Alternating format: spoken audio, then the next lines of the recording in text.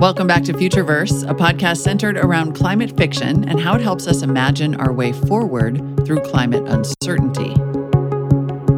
Hello, everyone. We are very excited to kick off the first episode of a brand new podcast called Futureverse. It is focused on climate fiction. Now, Ramanan and I invest in technology companies with a climate focus, but we also discovered in the course of texting all day, every day, that we both also like to read a lot. In fact, if you know any of my other work, you will know that I came to and got interested in tech solutions specifically to the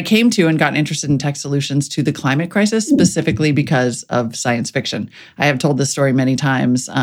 James, pardon me, you probably haven't heard it, but the genesis for me getting interested in who might be building solutions, technological and otherwise, to the climate crisis was reading New York 2140 by Kim Stanley Robinson, of course. And there is in this book sort of an almost throwaway line that's a mention of diamond coating that's put around the bottom of submerged buildings in a flooded New York City that keeps the water out and keeps the buildings habitable. And so that made me wonder, well, is anybody building that? It seems like they should be. And thus, an entire career pivot was born. Obviously, climate-focused storytelling helps us imagine a way forward, sometimes those techno-utopian solutions. But of course, it's more than that. It gives voice to grief and fear. It helps us imagine emotional resilience and even imagine the unimaginable in ways that give us the tools to deal with a different reality. Thanks, Molly. Today, we are thrilled to have essayist, novelist, and critic James Bradley, who has been incorporating climate change into his fiction since the mid-2000s. He is the acclaimed author of several climate fiction or climate-centric fiction novels, including Clade and Ghost Species, and the young adult trilogy, The Change. His personal blog, which we highly recommend you visit, is www.cityoftongues.com, spelled exactly the way I said it. Among other awards and honors, he has received the Medal of the Order of Australia for service to literature as a writer and has been twice named one of the Sydney Morning Herald's best young Australian novelists. James, thank you for being that most important of guinea pigs for a new endeavor, the first one. Thank you for having me. It's great. I'm gonna kick off our questions. You've done many interviews, incredibly articulate and informative, which left Molly and me coming in a little intimidated into this conversation. These interviews are available online, and we provide links to them on our interview webpage. Most of them have been with what I describe as literary interlocutors. Futureverse is a little different. Put it one way, we are evil capitalist plutocrats, and a large percentage of our audience will belong to that subspecies. The reality of the fight is that those of us who are inside the machine need to affect change from within. So the question for you is, in your work, how do you deal with the fact that the entire structure of human society might need to change or have change imposed on it? And specifically, how do we take on the idea that capitalism has a level of planetary exploitation built into it? That's a great question, and it's a really difficult one to kind of grapple with in your work. Look, I would have said a couple of things. One of them is that at a kind of practical level, IPCC's synthesis report came out this week. I mean, looking at it, we are in desperate trouble. We're nowhere near the track that we need to be on. And there is a way of, we end up in a kind of binary thinking about that, I think, where what we're doing is we're thinking either we're heading for disaster or, we're going to get it under control. And the reality is that we're probably going to land somewhere in the middle of those two poles. Because we need to get things back within planetary limits, but, it's a huge task. Now, the thing is, that will happen whatever happens. At the end of the day, as the old saying goes, nature bats last. At the end of the day, if we don't get back within planetary limits, the planet will put us back within planetary limits. That's kind of inescapable. And a lot of the solutions look really hard because they involve quite major reorganizations of the economy, reorganizations of society, when that kind of notion of everything change. But I think people get into a thing where they think we get there by flicking a switch. Like, where's the moment when we turn on degrowth economics? Where's the moment when we suddenly switch to a donut system? And the thing is, we don't suddenly switch. It is going to be, revolution is still an incremental process. Does that make sense? So there is a kind of thing where what will happen is we will go through various stages and we will end up somewhere different. We know that because the technology is there. We kind of know what we need to do to get there. And you can see that the change is beginning to happen. It's happening much too slowly. We're nowhere near the track that we need to be. But what will happen is, over time, we will start to move towards some of those things. And I think one of the things that you're doing with fiction a lot of the time is trying to imagine, in a sense, your way into that process, trying to get out of that binary thing. So what you're not doing is saying, it'll be the end of the world. What you're saying is, well, let's think about what it's going to be like when you're going through that process. I do think there's something about getting away from that idea that, we have two options ahead of us. We don't have two options ahead of us. We have multiple options ahead of us and multiple paths that will go down towards them. Human society will look like something in 100 years. It will not look like what it does now. And I think one of the things that you're trying to do when you're writing fiction in this space is to think about both where we might end up, but also how we might get there. I'm not going to jump ahead to Clade yet, but I will point out that Ramanan and I are both in the San Francisco Bay Area, and we are at the end of, I think, our 12th atmospheric river, and Oakland just had a bomb cyclone, and, we've all been sort of driving around and talking to our friends who have had no power for 2.5 days and trying to make it home, where there's a down tree here and then another one on the other side, and people are making U-turns, and you sort of have this moment where you realize, oh, we're doing this now. This is, in fact, our reality, and every effort that we take from here will be both adaptation and mitigation, because this is it. It's here. I want to ask you how you came to writing so much about climate. You've sort of said in the past that it was a part of your writing as far back as 1999, and it really started to infuse your work in the 2000s. And I wonder what brought you to that point. Was there some tipping point where you said, okay, this is what we're doing now and I need to write more about it?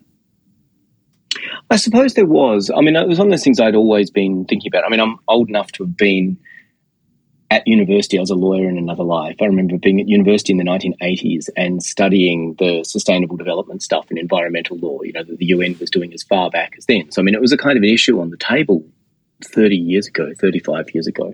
And it was certainly something that I'd kind of thought about in my work. There's references to it in a book I published in 1999 called The Deep Field. But I guess in the late 2000s, I started to find, I'd like to claim that it was that I made a kind of positive, I had a kind of moment of reality about the climate, but it was more about my own work. And I found that I was not liking the work that I was doing. And I remember thinking, if somebody came to me and said, I don't like the work that I'm writing, what should I be writing? I would say, write about the thing you care about. And I thought, well, the thing I really care about is kind of environmental crisis, climate crisis. People aren't talking about it enough. It's a really important thing that we need to be thinking about. So why don't I start trying to work out how I would write fiction and other things in that space? And once I started to do that, I guess like a number of other people who were doing that reasonably early, I started to realize that, lots of those questions about how you do it were quite complicated. One of the reasons that people weren't doing it was really hard to do. And so you had to kind of think up new, I guess, kind of fictional and narrative strategies to kind of encompass these questions. You have also said, you gave an interview with the Sydney Review of Books. I thought this was fascinating. You wondered why we privilege stories of collapse, kind of to what we were just talking about, as opposed to adaptation. I could see why collapse is an easier story to write. And I wonder, tell me more about that, why it's important to kind of in some ways imagine a future in, as you described it, a more unsentimental way.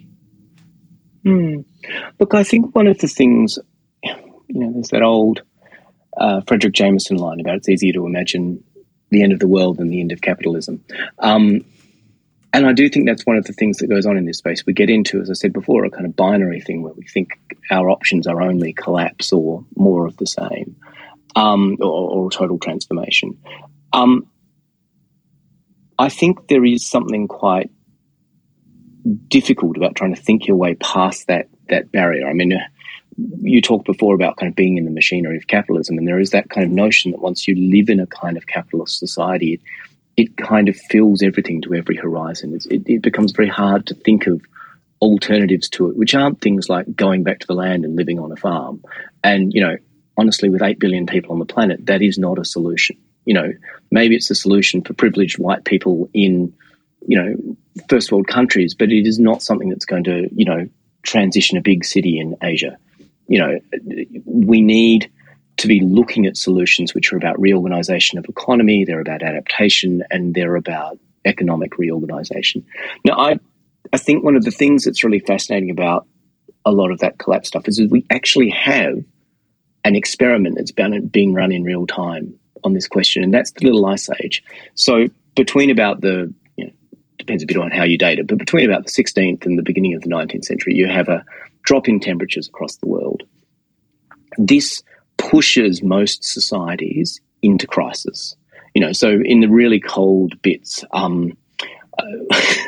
which are called the Grindelwald fluctuation and the Maunder minimum, which sound like Harry Potter characters to me. But, you have just absolute disaster taking place in Europe, in India, in North America, over in China. Crops are failing, societies are in crisis. You have, kind of internal instability, peasant uprisings, all kinds of things going on. But in the middle of that, what you see is some societies are flourishing. So the Dutch particularly are flourishing. It's the Dutch Golden Age. And there's a very interesting historian who's tried to think about this, and one of the things he points out is what the Dutch did was they adapted really quickly. They had a very, a society that was strikingly non-hierarchical, so it had a very flat kind of social structure.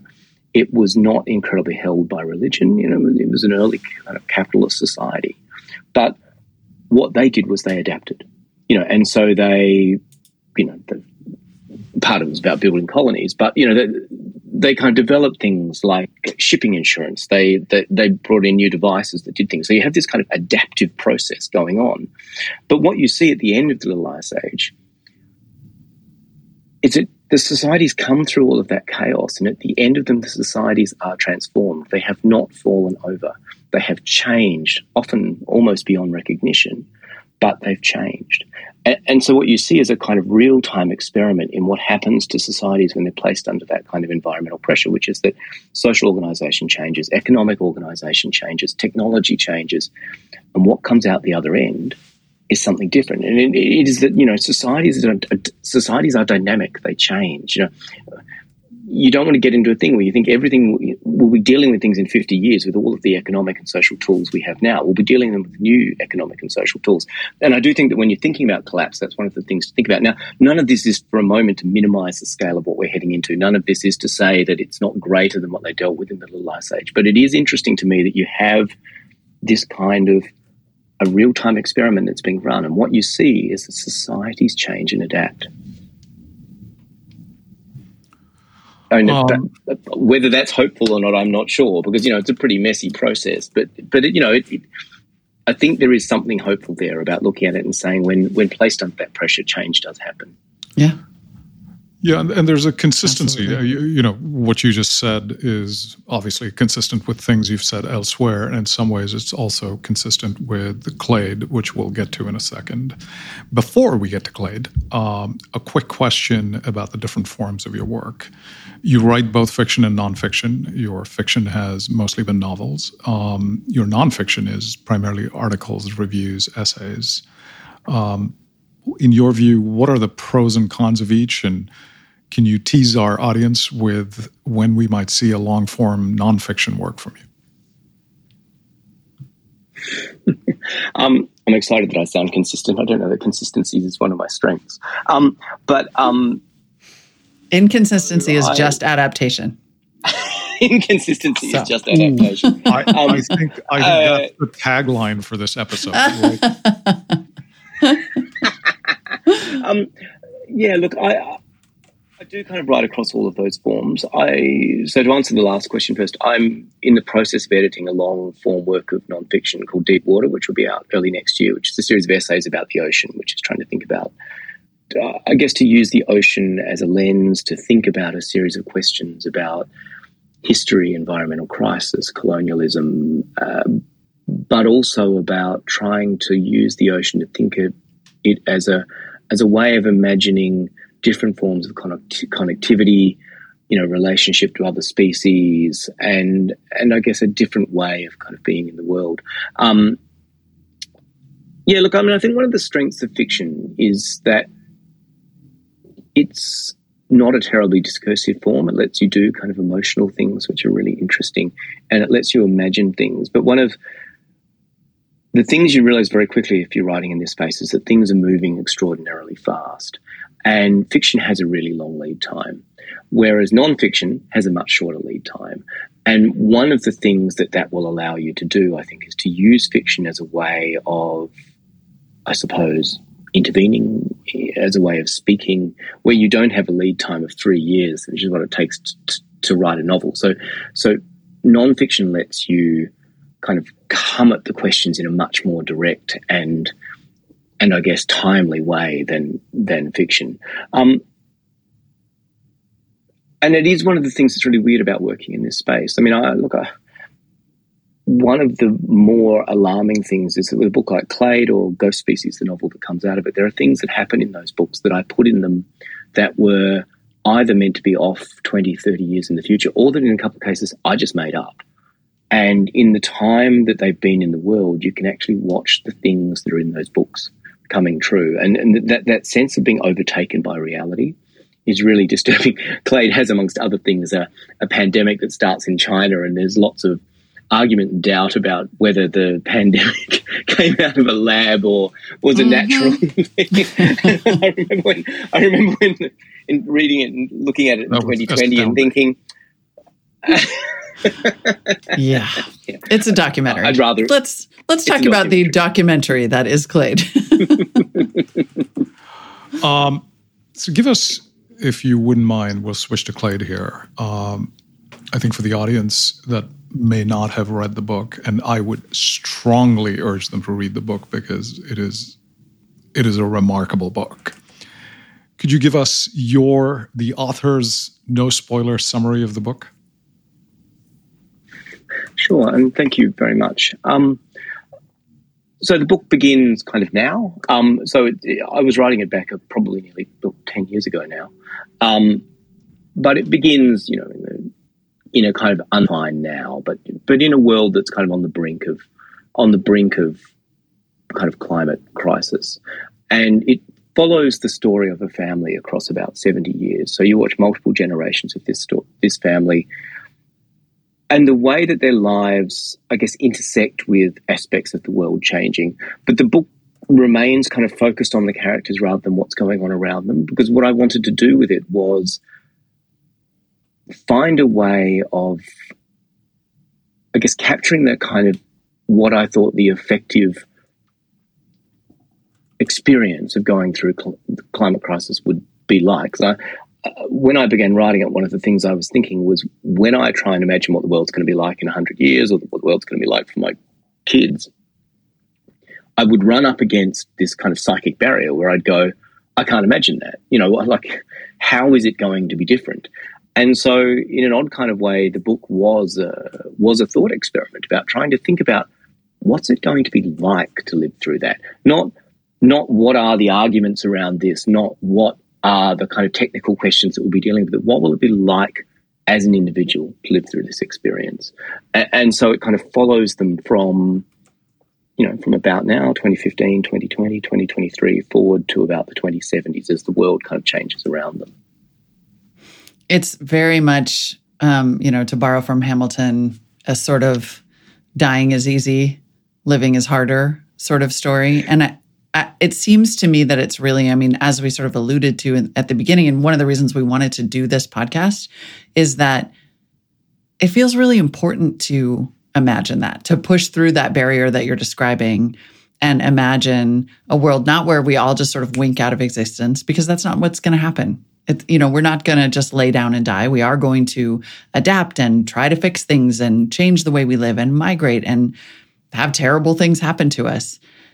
And it seems like the sheer act of imagining that, as scary as it is really important to being able to survive it. I think that's right. And one of the things I would say is that in the, kind of 10 years since I wrote the book, and it came out in 2015, but I was writing it 10 years ago, a lot of things have moved so fast that I think we have kind of stepped into that space now. So the book was imagining a lot of things that are now real. I mean, I'm talking about the atmospheric rivers in California, but I mean the same thing here in Australia. I mean, we've just had one thing go through after another over about the last 5 years, and it's been one of the things, and interestingly, one of the things I think the book captures, which I don't know that I was thinking about explicitly, but I think one of the things that looking back the book does capture is that it's not the mega cyclone that goes through that devastates your city that gets you. It's the accretive kind of paper cut after paper cut after paper cut. And I guess the kind of psychic and real world cost of that process that gets you. I mean, a friend of mine lives up in Brisbane in Queensland in Australia, and they've had flood after flood after flood up there. And she was saying that when the first really big floods went through in 2012, 6 months later, her entire, her street were all back in their houses. Everything was fixed. She's saying that after the last round of floods, 6 months later, half the streets still got tarpaulins on the roof. People aren't back in their houses. People are talking about selling up. And you can kind of see that up and down the east coast of Australia now. I mean, we had fires in 2019 and 2020. Lots of the people who were in those fires are still not back in their homes, and they've been flooded out, even if they have, because then there's been floods in those areas as well. So there's this kind of that accretive nature of the disaster, I think, is very powerful. But I think you're right. I think there is some. I want to make a quick interjection to say what you just said about Brisbane. For Molly and me living in the Bay Area, in different parts of the Bay Area, that sounds very familiar. It's and it's everywhere. We're two places. Yep, completely different places, and it's the paper cut after paper cut, and the accretive. As you said, I think climate disasters are envisioned as a tornado sweeps through town and every building is flattened. Right. That's not what's happening. What's happening is the paper cut after the paper cut. Well, in fact, what's happening is both. but I think you're right.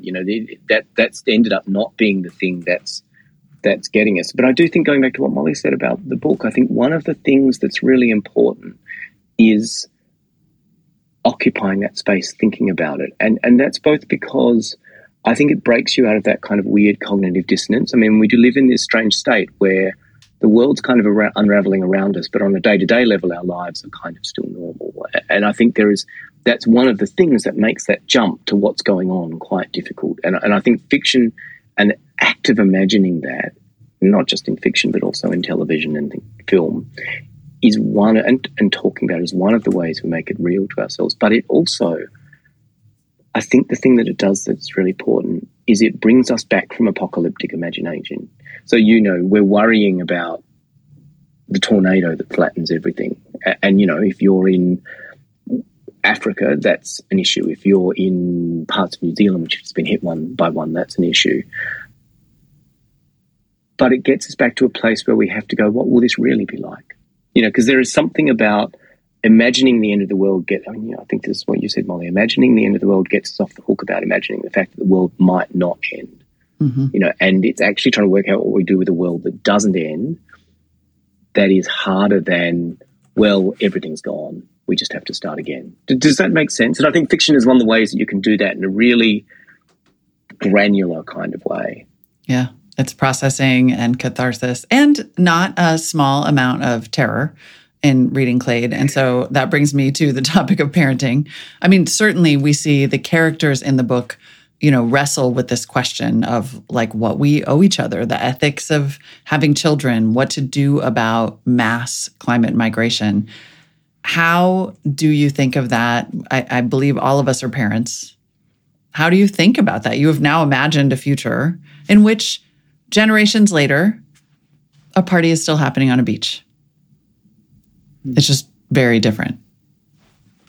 Yeah, and I do think that's one of the things I wanted to do with that book, and one of the things I like in, I guess, science fiction. I mean, I'm generally more attracted to kind of science fiction which includes that kind of human element, because it does seem to me that although the cultural expressions of it change, our kind of basic natures don't change all that much. We are, we love, we live, we fear, and those things continue. Those things are not going to stop. Those basic human kind of urges and desires and, the good and the terrible things that we do to each other. I mean, some things that became very clear over the years of the pandemic is that humans need contact with each other. Humans need kind of physical and, kind of social contact with each other. And that's something that we've been trying to tell ourselves we don't need for years and years and years. And suddenly we discover that that's absolutely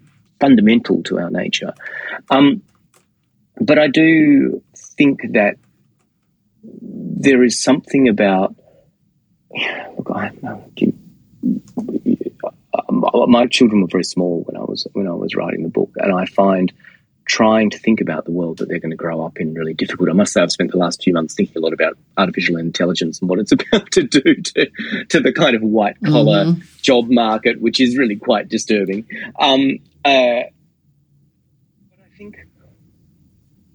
I think one of the things that's very striking about a lot of the fiction in this space is that one of the recurrent images, one of the recurrent kind of tropes or metaphors that you see people working with are questions of family and questions of the disruption of family. So what was really fascinating to me when Clade came out is it's a book with a missing mother, and at the same time there was book after book coming out with missing mothers, missing children, missing parents. And I think it's something about that sense that the sequence of inheritance is disrupted by climate. Something about that sense of the connections we have to other generations are disrupted. And that's both, I think, emotionally very shocking to us, but I think there's actually something deeper about it because it kind of severs our connection to past and future. And I think that's one of the things the book was trying to think about, but it's also one of the things that you see going on when we think about climate. I mean, we look at our kids and we go, well, what kind of world are you going to grow up in? And as I said before, one of the things I was doing in the book was trying to think, well, what will that world be like, both in good ways and bad? I'm going to go off script here because the next question is about parenting as well, and I think I'm going to replace it with something about race. Always go off script. It was very interesting. As someone with a long and unpronounceable name, I am more sensitized than most people to how English language writers depict or characterize foreign names, just to put it one way. And I remember many years ago seeing one author use the name Raj Khan, which, if you know anything about that part of the world, those two names don't go together. Raj is one kind of person, Khan is another kind of person, and that name doesn't exist. And what was really interesting about Clade was the easy way in which you depicted a complex multiracial setting and kind of got it all right. And I want to express admiration and at one level, thanks for that. Where does that come from? I mean, what is it that you have lived through that gives you that? Or is it simply, Australia has now become so multicultural that it's all around you? First of all, thank you. That's really, I appreciate that. I guess in my books, in fact, for a really long time, I've taken a view that I want to depict some stuff as unexceptional. Does that make sense? So in my first novel, one of the main characters is first of all a young woman of color, but she's also kind of doctor, but that's kind of unexceptional within the book, if that makes sense. So I wanted to, in Clade, and in Clade, so it's not just about ethnicity. It's also that, when they're in a hospital, the nurse is a man. There's moments like that. And what I wanted to do was to make, and I guess it is a kind of deliberate strategy, to make unexceptional the diversity of society. Does that make sense? So that it's not something that, I guess, you're pointing to. It's quite a difficult question to answer. What I want is to have a sense of the diversity of the society they live in, where it is not, in a sense, the point of what I'm writing about. Does that make sense? It's just kind of subsumed into the fabric of the book. It makes complete sense. And I have also been on the receiving end of works where it's clear that, here's the token Midwesterner name, and here's the token Indian name, and here's the token Vietnamese name. In Clade, it just comes across as this is the world we live in. This is the society we live in. If you're depicting a first world society of the kind that the Australia or the UK or the US is. So thank you for that. I'm actually really delighted that you think that. Thank you very much.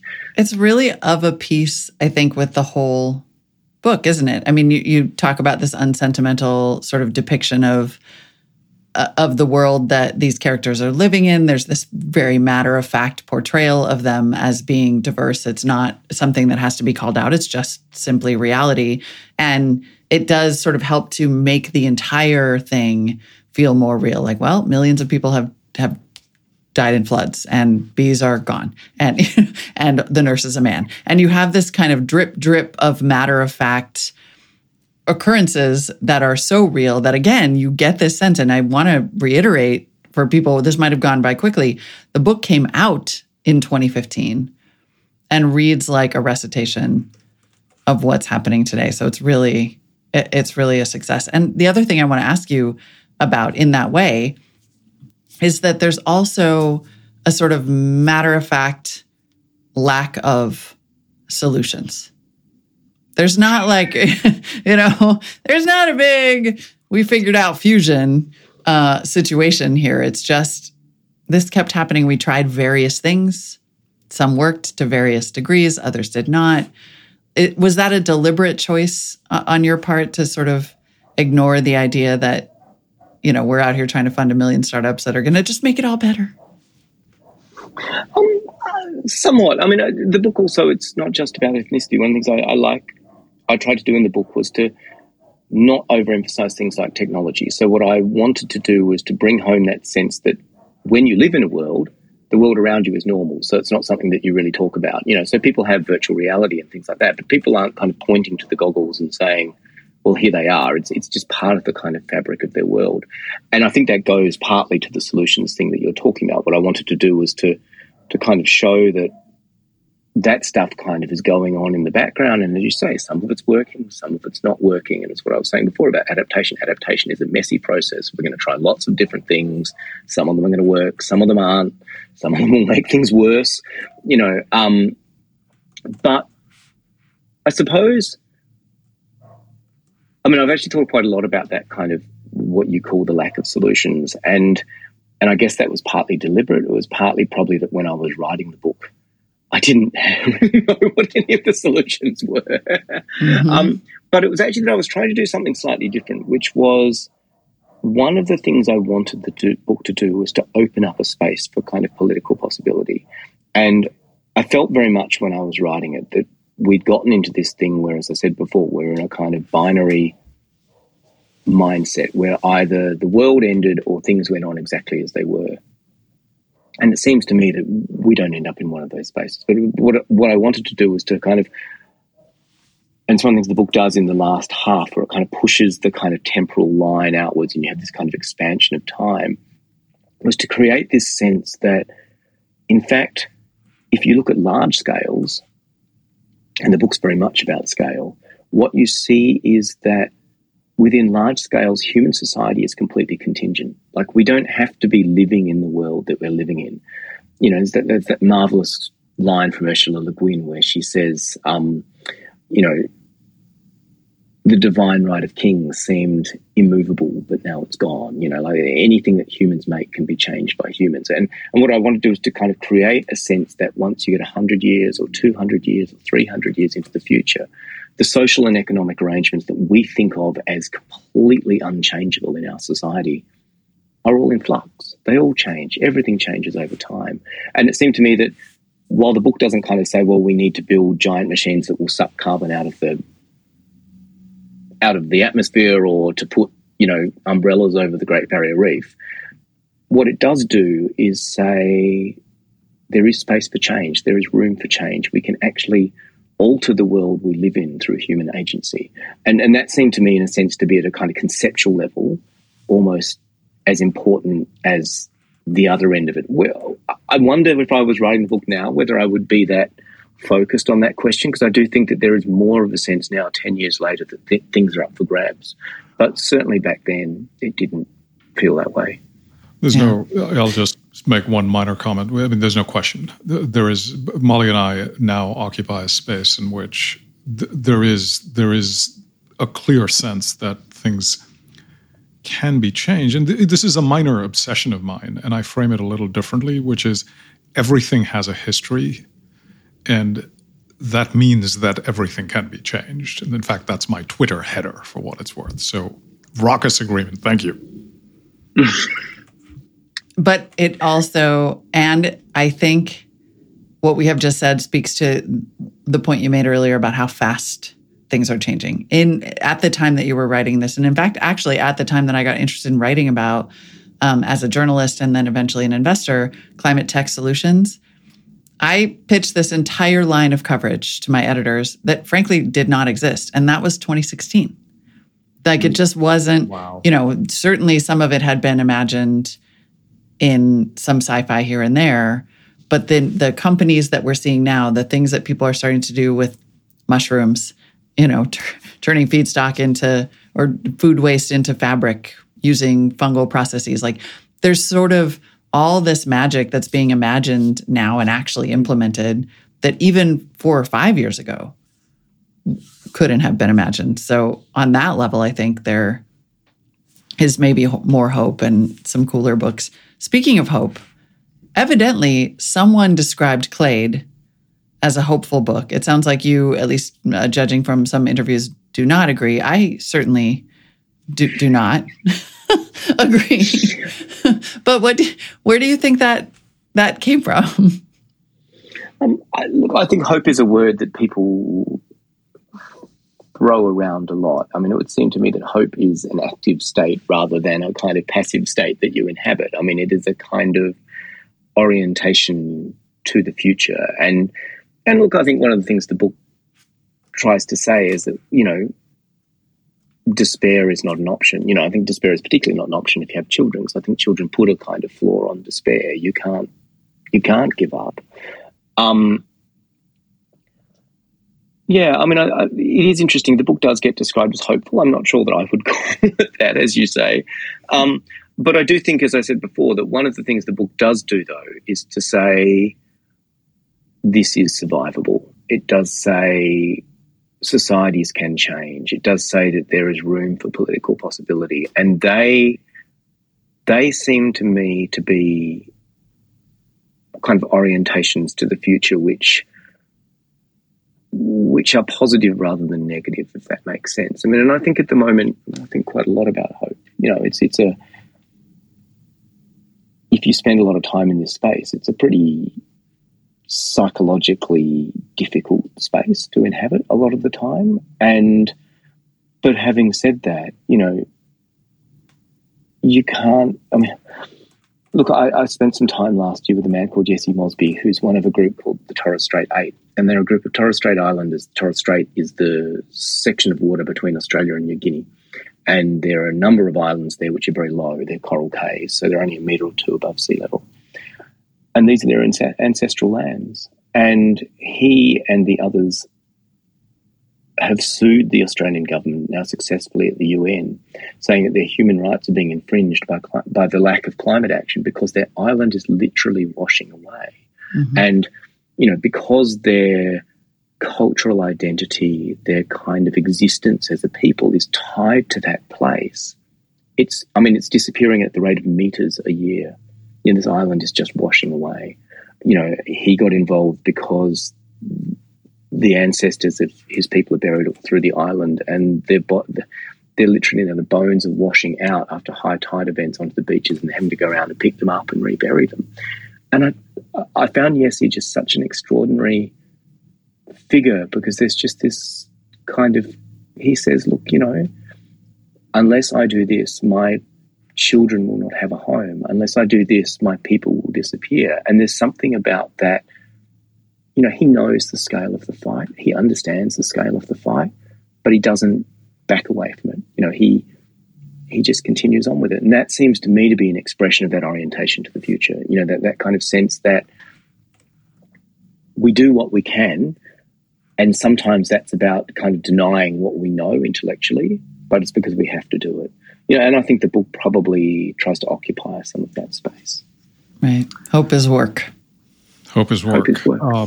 I'm going to move us into our home stretch here, and starting with us questions about hope. Do you think you might write something a tad more utopian in the future, where where some of the positive contingent stuff gets foregrounded? You think that is within you as a fiction writer? And so I've thought about this question quite a lot, actually, because one of the things I have been aware of is that as a writer, I end up writing stories which are about kind of set in the midst of change, in the midst of disaster. They're about, what goes on.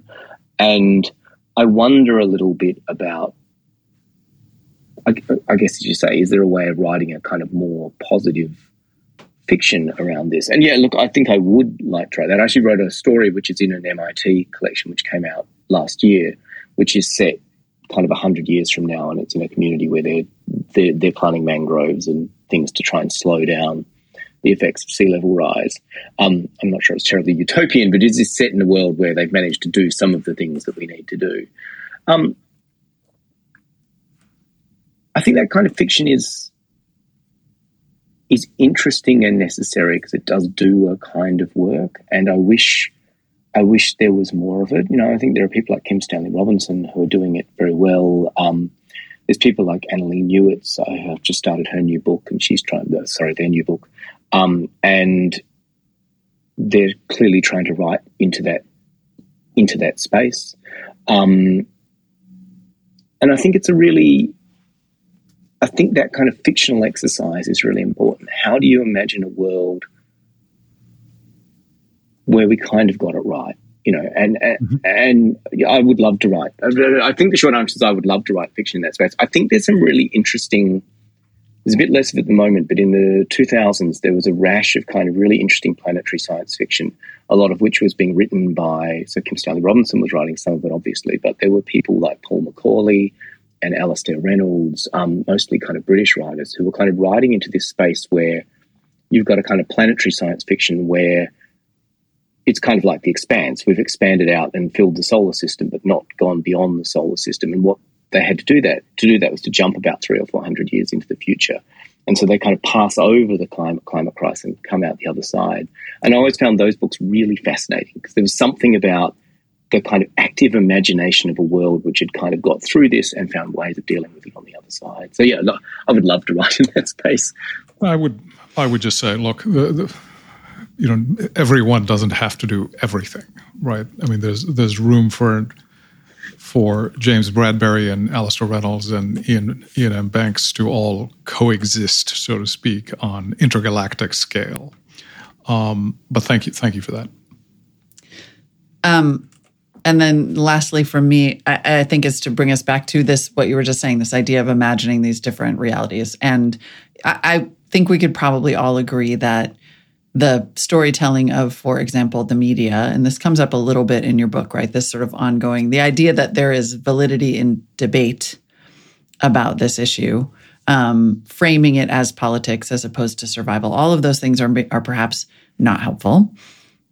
but that fiction, and particularly the type that you're writing, and particularly science fiction, is helpful in imagining and maybe even surviving this crisis. And I wonder what do you see out there? Are more people starting to do this as we grapple with it? And how important is it to tell these stories, if only to make people realize that they're sort of our reality? I think there is a lot more of it, which is really exciting. I mean, I think there's been such a wave of writing in this space. And I think there's now one of the things that would worry me about a lot of the kind of earlier wave of kind of fiction in this space is it's very white, it's very middle class, it's very first world. And you are now seeing kind of writers from other backgrounds coming into that space and having different conversations, which is really important. But one of the things I think is really fascinating is that it's not just that you've got work, in a sense, which is kind of deliberately trying to grapple with these things, to kind of overtly grapple with them. It's that you're finally beginning to see it bleed outwards into everything else. So it's I would have said 10 years ago, I don't understand how you can write a contemporary novel which doesn't in some way include questions of climate and environmental crisis. But what you're seeing now is that kind of bleed out, I think. And so it's really hard to pick up a novel which doesn't feel aware of that sense of impending crisis, which doesn't feel aware of kind of weird weather and extreme weather, And so I think the fiction is beginning to register the degree to which this now permeates our lives. And it's part of it's just part of the air that we breathe, to use a slightly laboured metaphor. But and I think that's been really, really fascinating. I'm thinking about how William Gibson often says that he can't be credited with accurately imagining the future because in Neuromancer he didn't have any phones. There weren't cell phones, and so he's like, no, it's a giant miss, complete fail.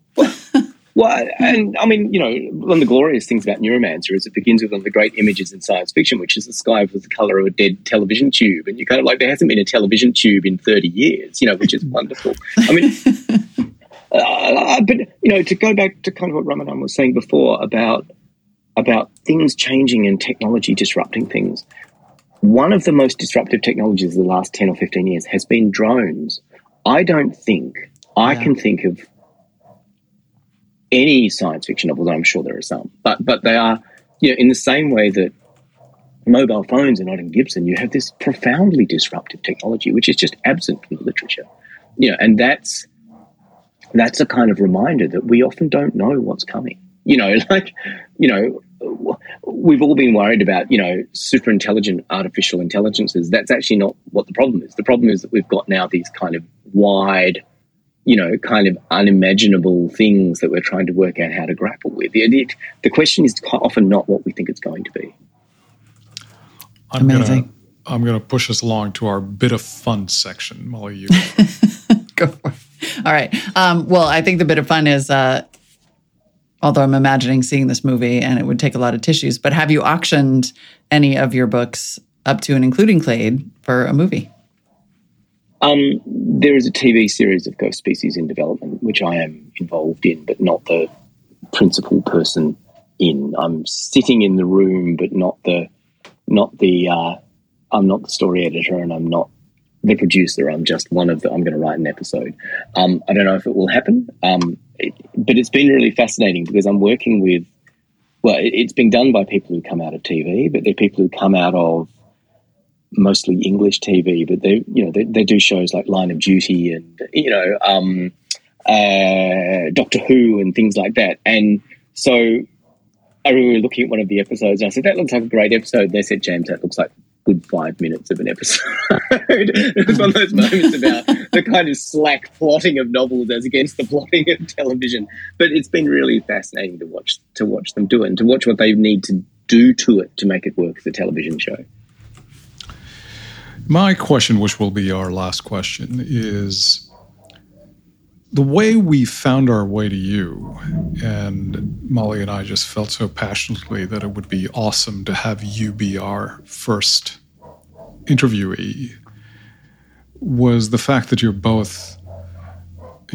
many things. You're an author, you're an editor, you're a critic, and we read one of your 5 books interview, in which you surveyed the field and picked 5 books that any self-respecting reader should read in climate fiction. So the question for you, and we may do a whole other episode with you that focuses on this part of your life, who'd be your top 3, 4, 5, 1 choice for us to interview next, now that you know who we are and what we do? Which is interesting, because it's a different question from who would be my top. It's a slightly different question to the kind of 5 books question, isn't it? Yeah.